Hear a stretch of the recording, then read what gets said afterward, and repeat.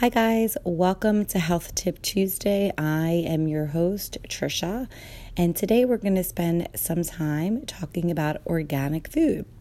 Before we start the episode, I want to remind you that I have a free Facebook community, Whole Health Empowerment Project, over on Facebook.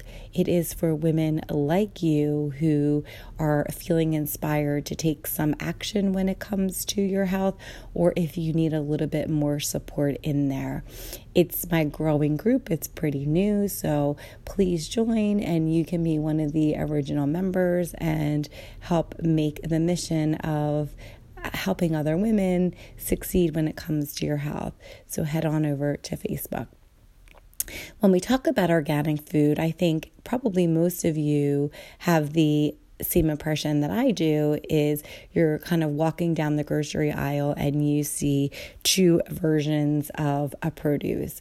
And one looks, I'm thinking of apples. So the apples that are the conventional apples tend to be really beautiful and they have that shiny skin. And then you may have the apple next to it, which is more expensive, probably looks a little bit more dented and doesn't look as shiny and beautiful as the conventional apple. And that could be your organic apple. So I wanted to spend some time talking about what organic food is, just kind of clarifying this because I feel like there's a lot of misinformation out there when it comes to organic food. So first, when we talk about organic food, what does that even mean, right? So organic food typically is held to a different standard than your non-conventional food is.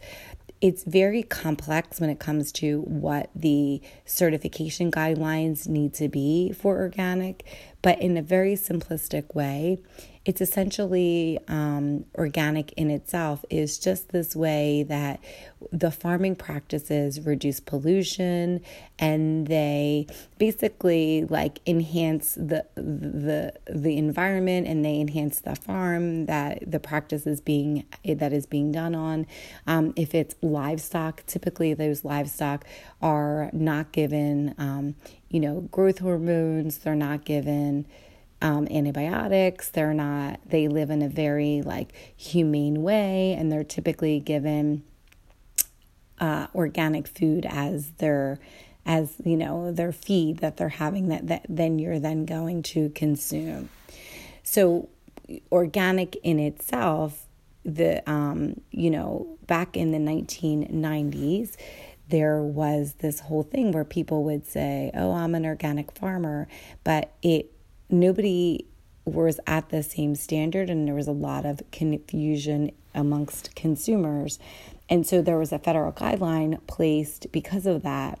And so when something is organic, typically you are going to see a USDA seal. And so that's usually like a circular product that says USDA organic on the ingredient or on the product that you're purchasing to certify that is an organic product and it meets certifications from the U.S. Department of Agriculture.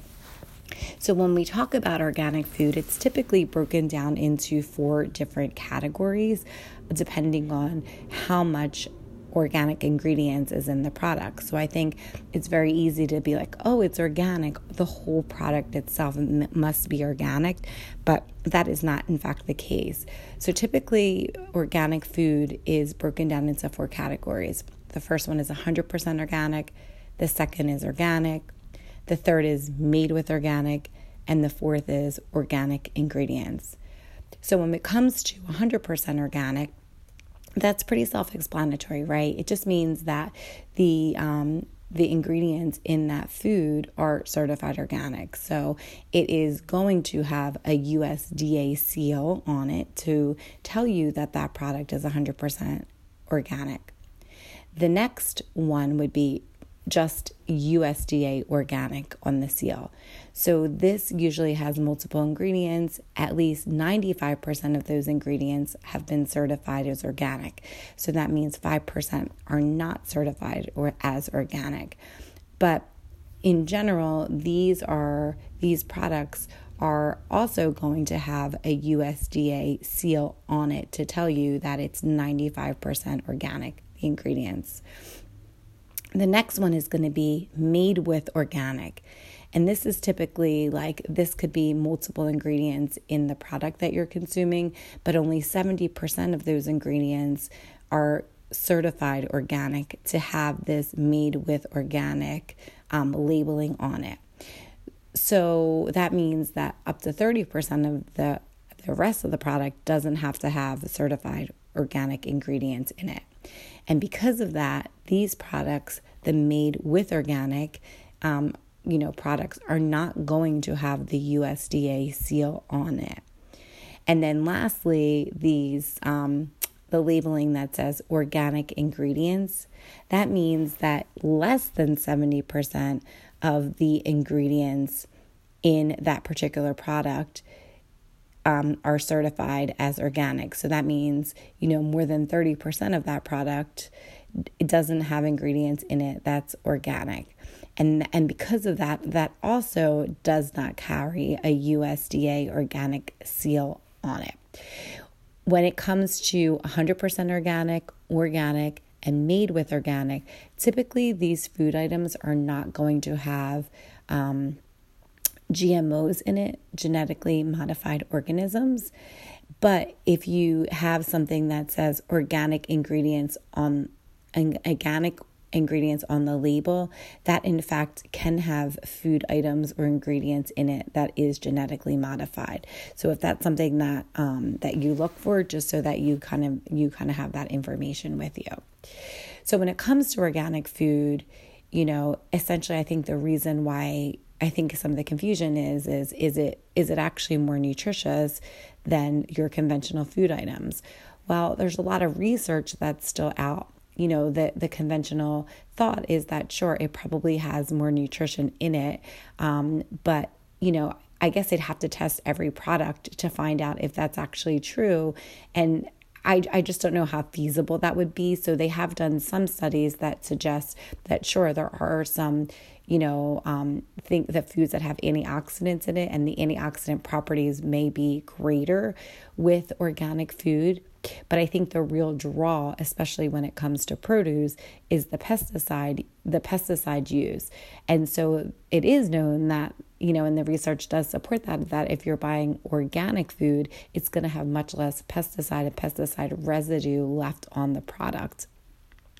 When it comes to nutrition and the livestock, right? So like if you're buying milk or eggs or dairy, or just having the meat from the animal that was raised organic, that might be a different story when it comes to nutrition. There have been some studies to suggest that, if the animal was given, because remember, if you're buying from an organic farm or a farm that's using organic practices, typically that animal was raised on humane conditions, a lovely pasture. It's going to get organic feed.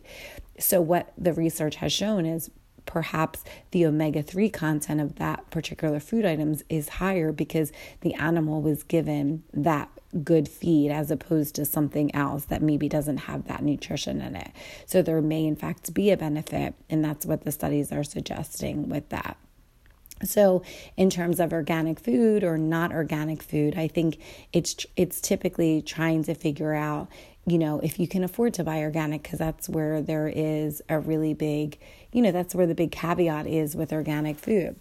Because the farming practices are expensive to maintain, that cost is then carried over to the consumer. And so then you'll notice that organic food tends to be more expensive. And so, it may not serve you to buy everything, because you may not be able to afford to buy everything organic, even with the best intention and the best knowledge that you have when it comes to food.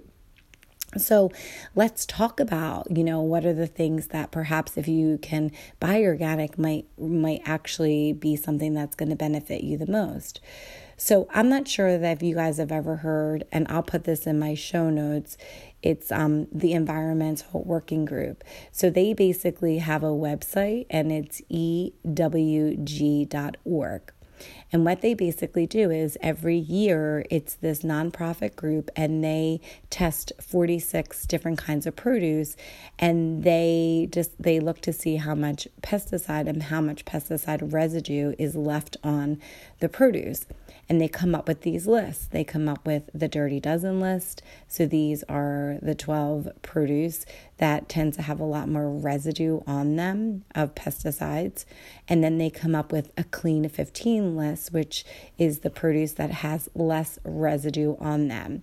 And so typically I would say that if you can afford to, concentrate on the produce that is on the Dirty Dozen list, which we'll talk about in 1 second, because that's where it's going to be, that is the produce that's going to have the most pesticide residue on it for that particular year. So for 2021, the Dirty Dozen list is as follows. It is strawberries, spinach, kale, collard and mustard greens as one group, nectarines, apples, grapes, cherries, peaches, pears, bell and hot peppers, celery, and tomatoes. So you'll notice too that most of these things are like, they don't have like a real big covering on them. So I'm guessing that the pesticide, it's easy to stay in there because they're probably harder to clean, and they don't have it's not like a banana that has like a peel on it to protect it. And so these are the top 12. So these are the ones that are going to have the most pesticide residue on it. So these are the ones that if you're really thinking about if you need to go organic, maybe, and if you can afford to, then maybe these are the produce, or these are the food items that would be particularly helpful when it comes to purchasing organic. Now, when it comes to the Clean 15, because these items tend to have a little bit, it tends to have less pesticide and pesticide residue on them, maybe these are the things that you don't spend the money on when it comes to organic, because they don't have as much, the pesticide residue on them. So you may not need to do that.